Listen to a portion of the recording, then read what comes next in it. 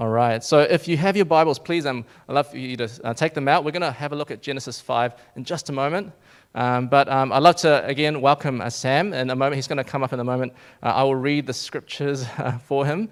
I think Sam was like, who's reading this one? Is it going to be you or is it going to be me? So thank you, brother, for not reading this one. I'll take this one. So please, if you turn to Genesis chapter 5, you'll see what I mean when we start reading.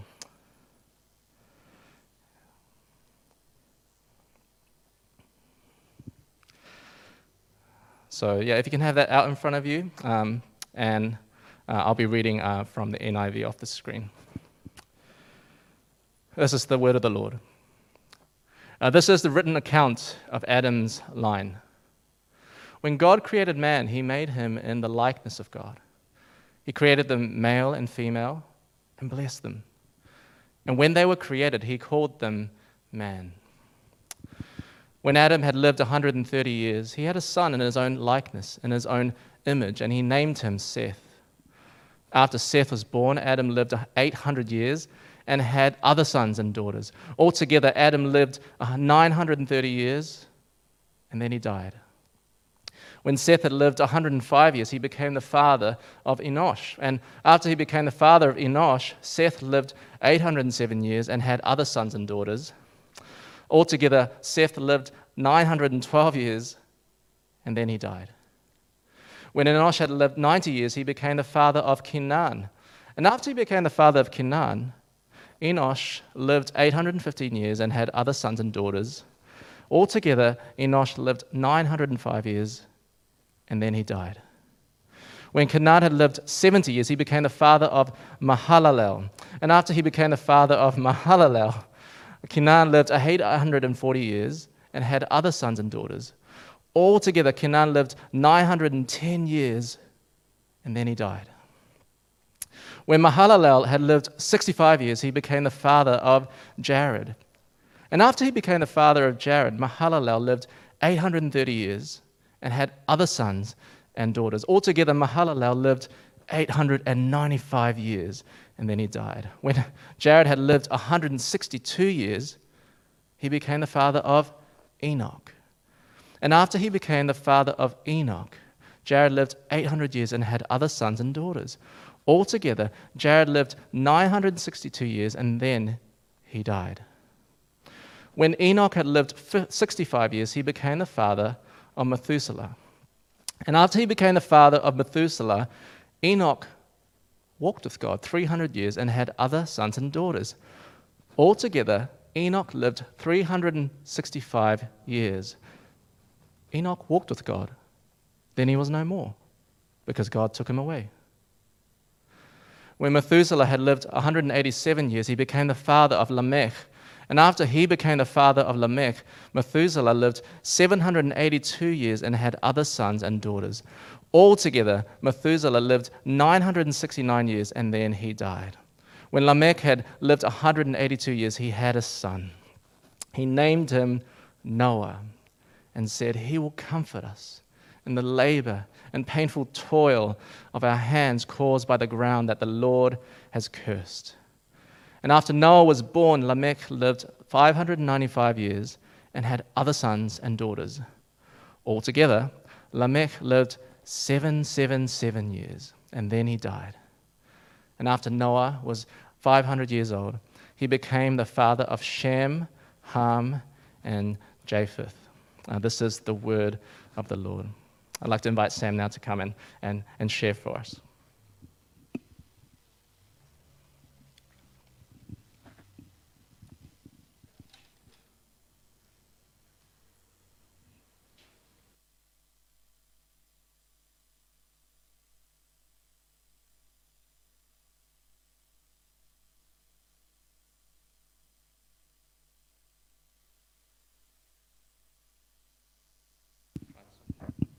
I spoke to you guys last time on Zoom, and then sometime before that I have been here in person. But I send greetings from my wife and two daughters. There'll be a picture of them later on. Here they are. it's a bit difficult looking after two little kids by herself, so Anna's just at home. But I thought I'd just offer one piece of advice for you as a father, someone who's just a little bit older than you from this passage. I couldn't fit this application in my sermon. It didn't quite fit. But I'm sure you guys are all aware that sometimes your parents bug you. They bug you out of love. They love you, but they kind of bug you. So they'll say, oh, when are you going to get a boyfriend? When are you going to get a girlfriend? And then it doesn't stop there. You get a boyfriend or a girlfriend. And they say, well, when are you going to get married? When are you going to get married and move out of the house?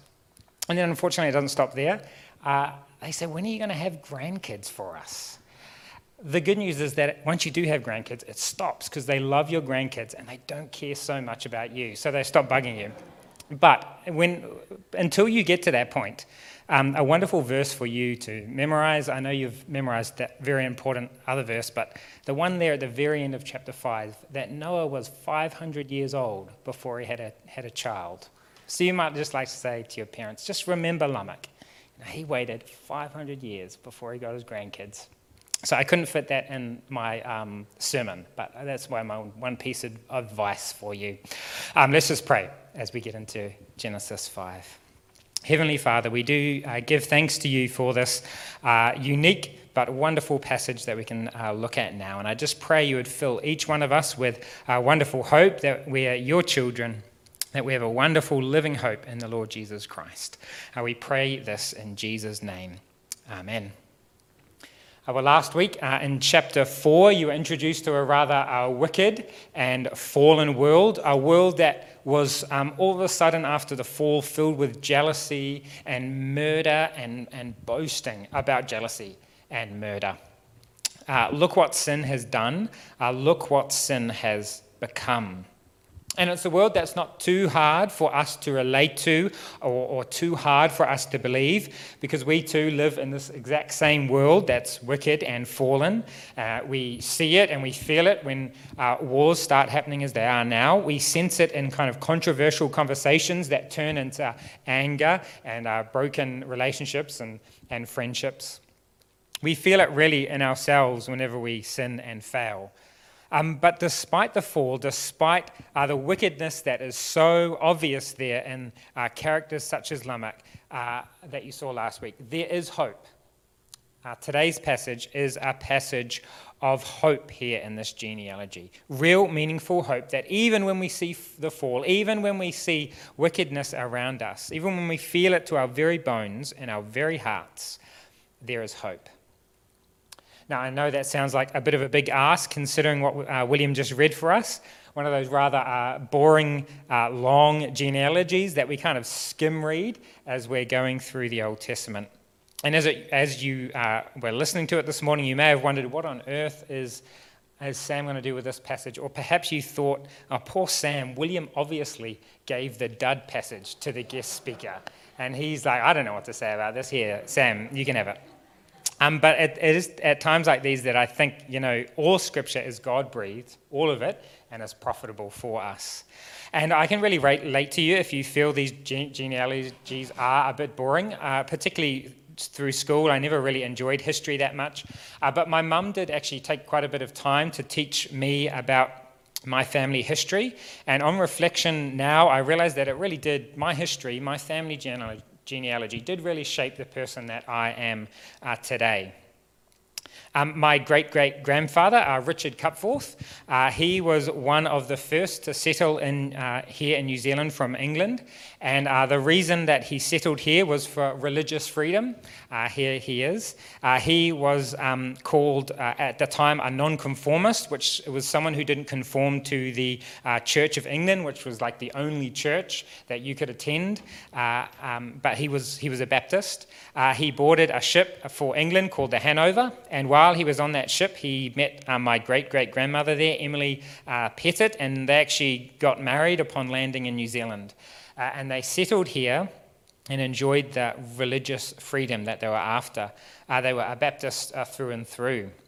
And they're not the only Baptists in my family. In fact, an aunt of mine did some digging into our family tree a while back and found that my dad was the 17th Baptist pastor in my family, making me the 18th Baptist pastor, and my brother the 19th. And I have no doubt that part of the reason that I stand here before you today as a pastor is because of this long line of pastors and people committed to God and to following him and believing in him. And so here I stand, a product in many ways of my great-great-grandfather who wanted religious freedom and came here to New Zealand. And also, I guess, because of my father, who was a pastor while I was growing up. You see, your family history, your family tree, your genealogy does affect the person that you are today. It can tell you things about yourself. So even though Genesis 5 is not the most engaging read for us, we do know that it's going to teach us something about the people we see here in the story. It's going to teach us something about the beginning of history, the beginning of mankind, us, humanity, and a little bit about us as well. And what it teaches us is that there's hope for humanity, as I said. There's hope for humanity despite the fall. In chapter 5, we're going to see a very godly line, or a fairly godly line of Seth, and that's in contrast to the wicked line of Cain that you saw last week. Chapter 4, this downward spiral of sin, whereas chapter 5 is going to show us glimmers of hope for our world and for humanity. And the first glimmer of hope for humanity that I want to point out for you that is recorded for us is that we are still made in the image of God. We still retain the image of God. That's the first reason for hope.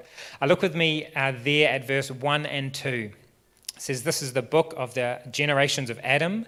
When God created man, he made them in his likeness, male and female. He created them, he blessed them, and he named them man when he created them. When Adam had lived 130 years, he fathered a son in his own likeness, after his image, and named him Seth." This little verse here is kind of like a reset after the downer of chapter 4. So reset and reminder of creation in Genesis 1 and 2. You see God created man, humanity. He made them in his likeness. He made them male and female.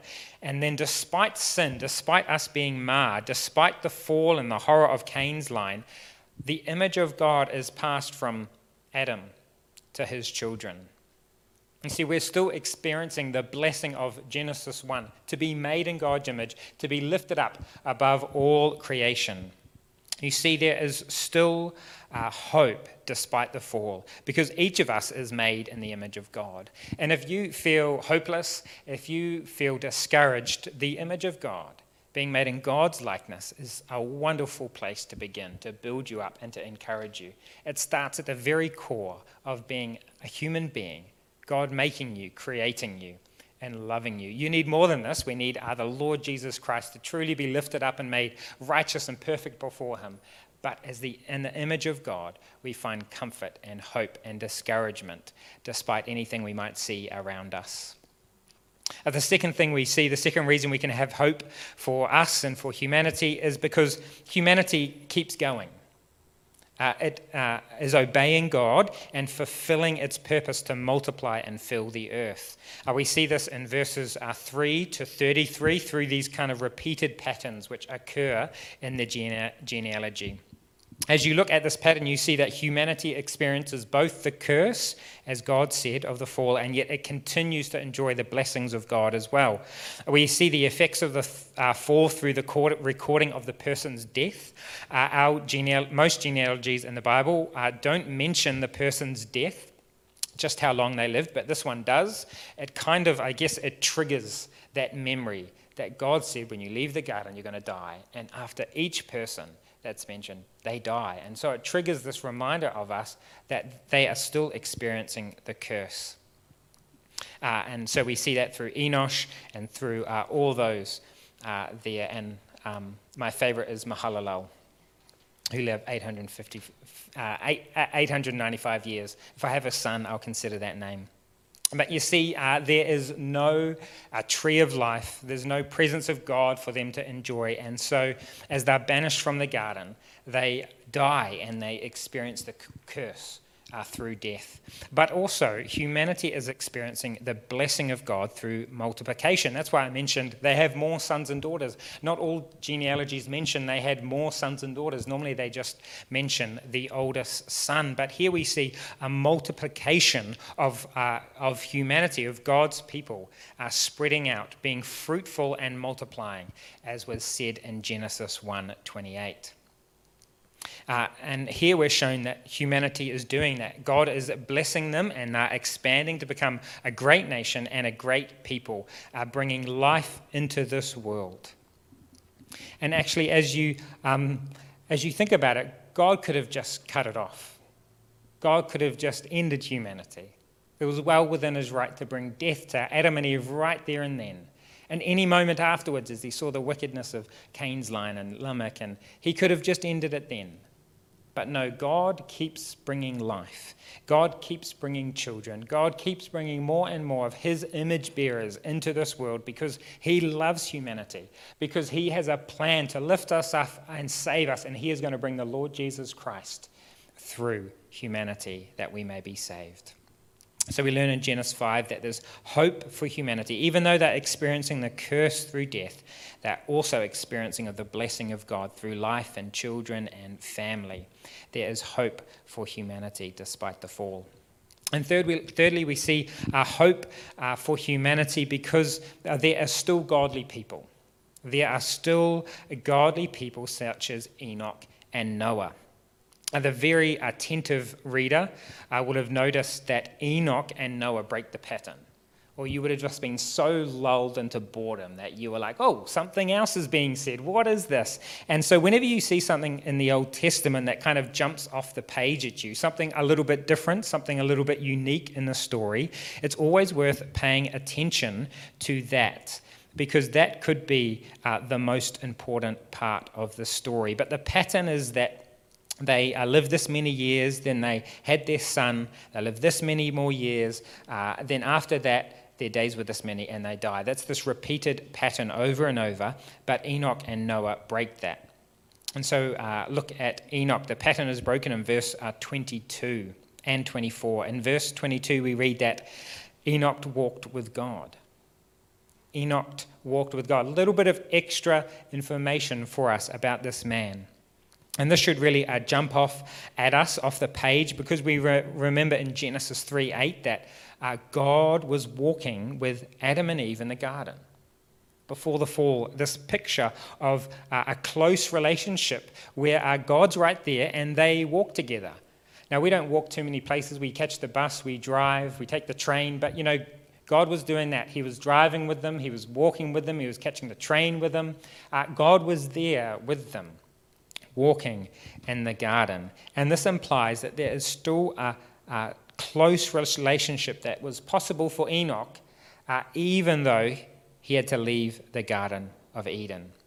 Enoch still lived with God in a daily walk with him, experiencing a wonderful relationship. What hope, what goodness that we can keep coming to God even when we feel the effects of sin, and even when the world around us is full of sin. And here the contrast between Cain's line and Seth's line becomes particularly noticeable, because Enoch is the 5th generation in the line of Seth, while guess who's the 5th in the line of Cain? Lamech is. Lamech is the 5th, and he's the most godless in the line of Cain. It's said of him, I've killed a man for wounding me, a young man for striking me. He's bragging about his evil, his wickedness. And so that's Lamech, the 5th after Cain. Well, Enoch, the 5th in Seth line, he's the godliness. He's the godliest. He walks with God. God's with him. They're in this relationship. You see, there's still hope for humanity. You and I, we can walk close to the Lord. But there's more to be said for Enoch. Because he walked with God, he avoided the curse of death. There in verse 24. Enoch walked with God, and he was not, for God took him. That is, he didn't die. He was not, he disappeared.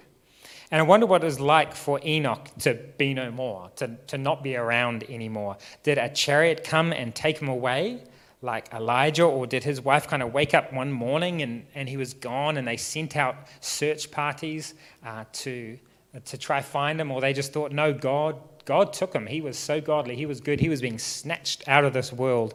Or perhaps my favorite is that he was in the middle of a magic trick and he was going into a box and he was like, I'm going to disappear.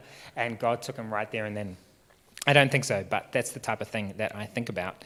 And he was so godly, and God was so good to him in his godliness that he was able to avoid death. He was able to avoid the curse. You see in Enoch that death could be conquered and defeated and avoided. The curse could be reversed. And so there's this wonderful hope that not only can we walk with God, but he too can reverse the curse and triumph and overcome death. Next we see Noah. He breaks the pattern in verse 29. Noah's father, Lamech, he's not the same Lamech from Cain's side. He just seems they didn't have heaps of imagination with names. But Noah's father, he makes a prophecy about Noah. Verse 29, he says, out of the ground the Lord has cursed. This one shall bring us relief from our work and from the painful toil of our hands. He calls him Noah. Noah's name literally means rest, because I guess he was hoping that Noah was going to bring relief from the curse, relief from the painful toil they were experiencing. And here we see the people at the time themselves were still hopeful. They were still looking for the one who was prophesied in Genesis 3, who would come and crush the serpent.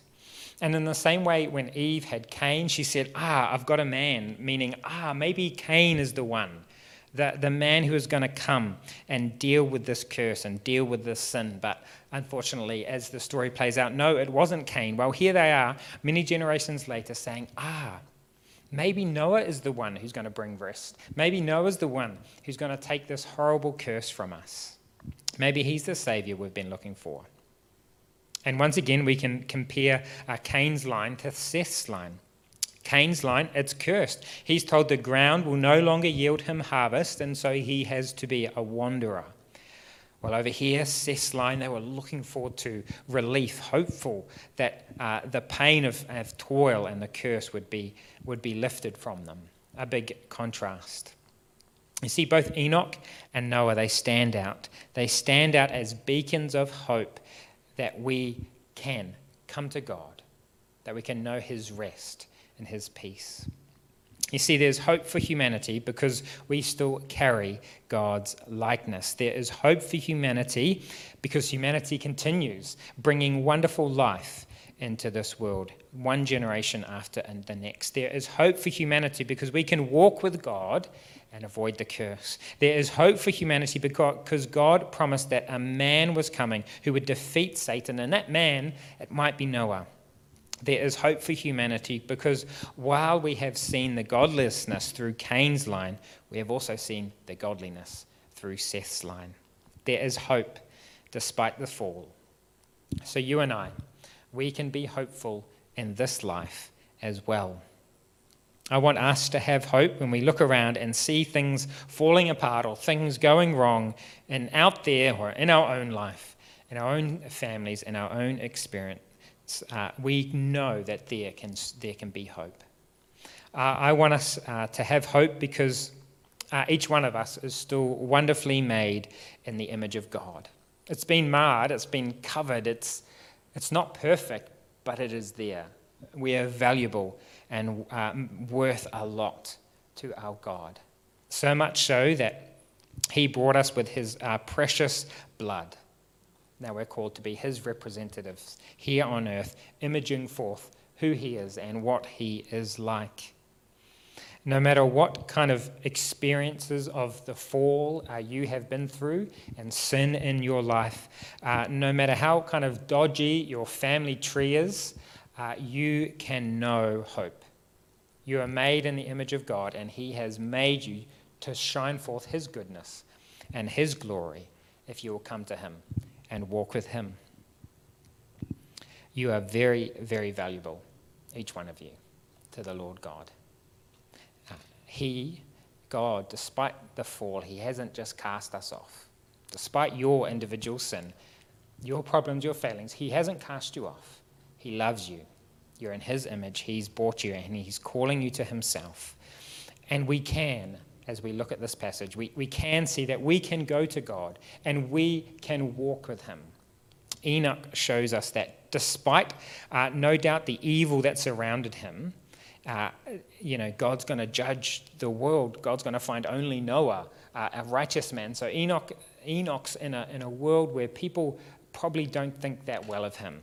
Despite that, he can walk with God. He's commended for his faith in Hebrews 11:5, and he's part of a great cloud of witnesses that are kind of cheering us on and encouraging us to throw aside our sin and run the race with endurance, get close to God, walk closely with him. You can experience wonderful rest and joy with him. And of course, the greatest reason for us to have hope is because of our wonderful Savior, Jesus.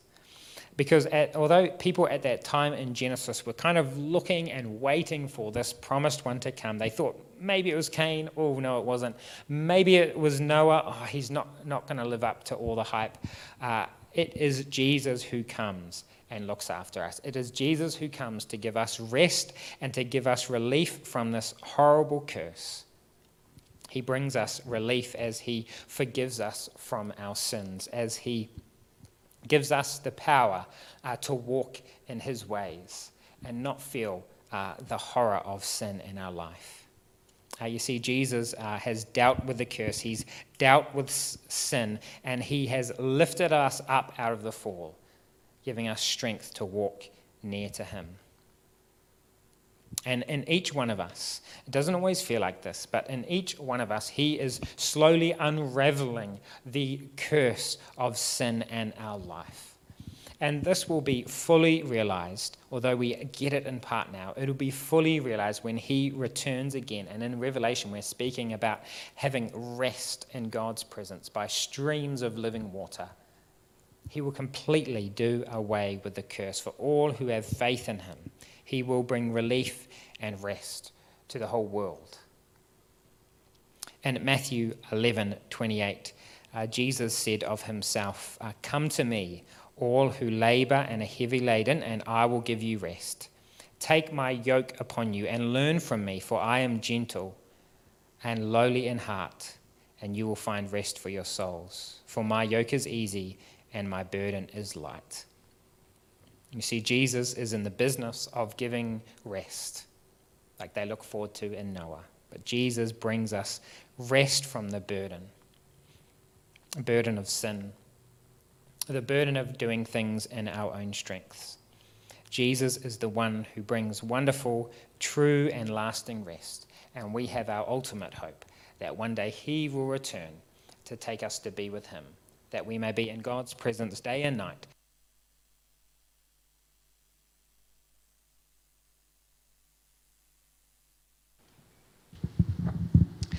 Heavenly Father, we give thanks for these flickers of hope that we see in this genealogy. Lord, I pray that no one would walk out of this room without joy and thankfulness in their heart, without looking into their future with a bright hope, knowing that you work in them, knowing that you want to reverse the curse and the effects of sin, Lord God, that you want them to walk near to you, and all that is possible because of the Lord Jesus Christ. So please fill each one of us with hope, I pray. In Jesus' name, amen.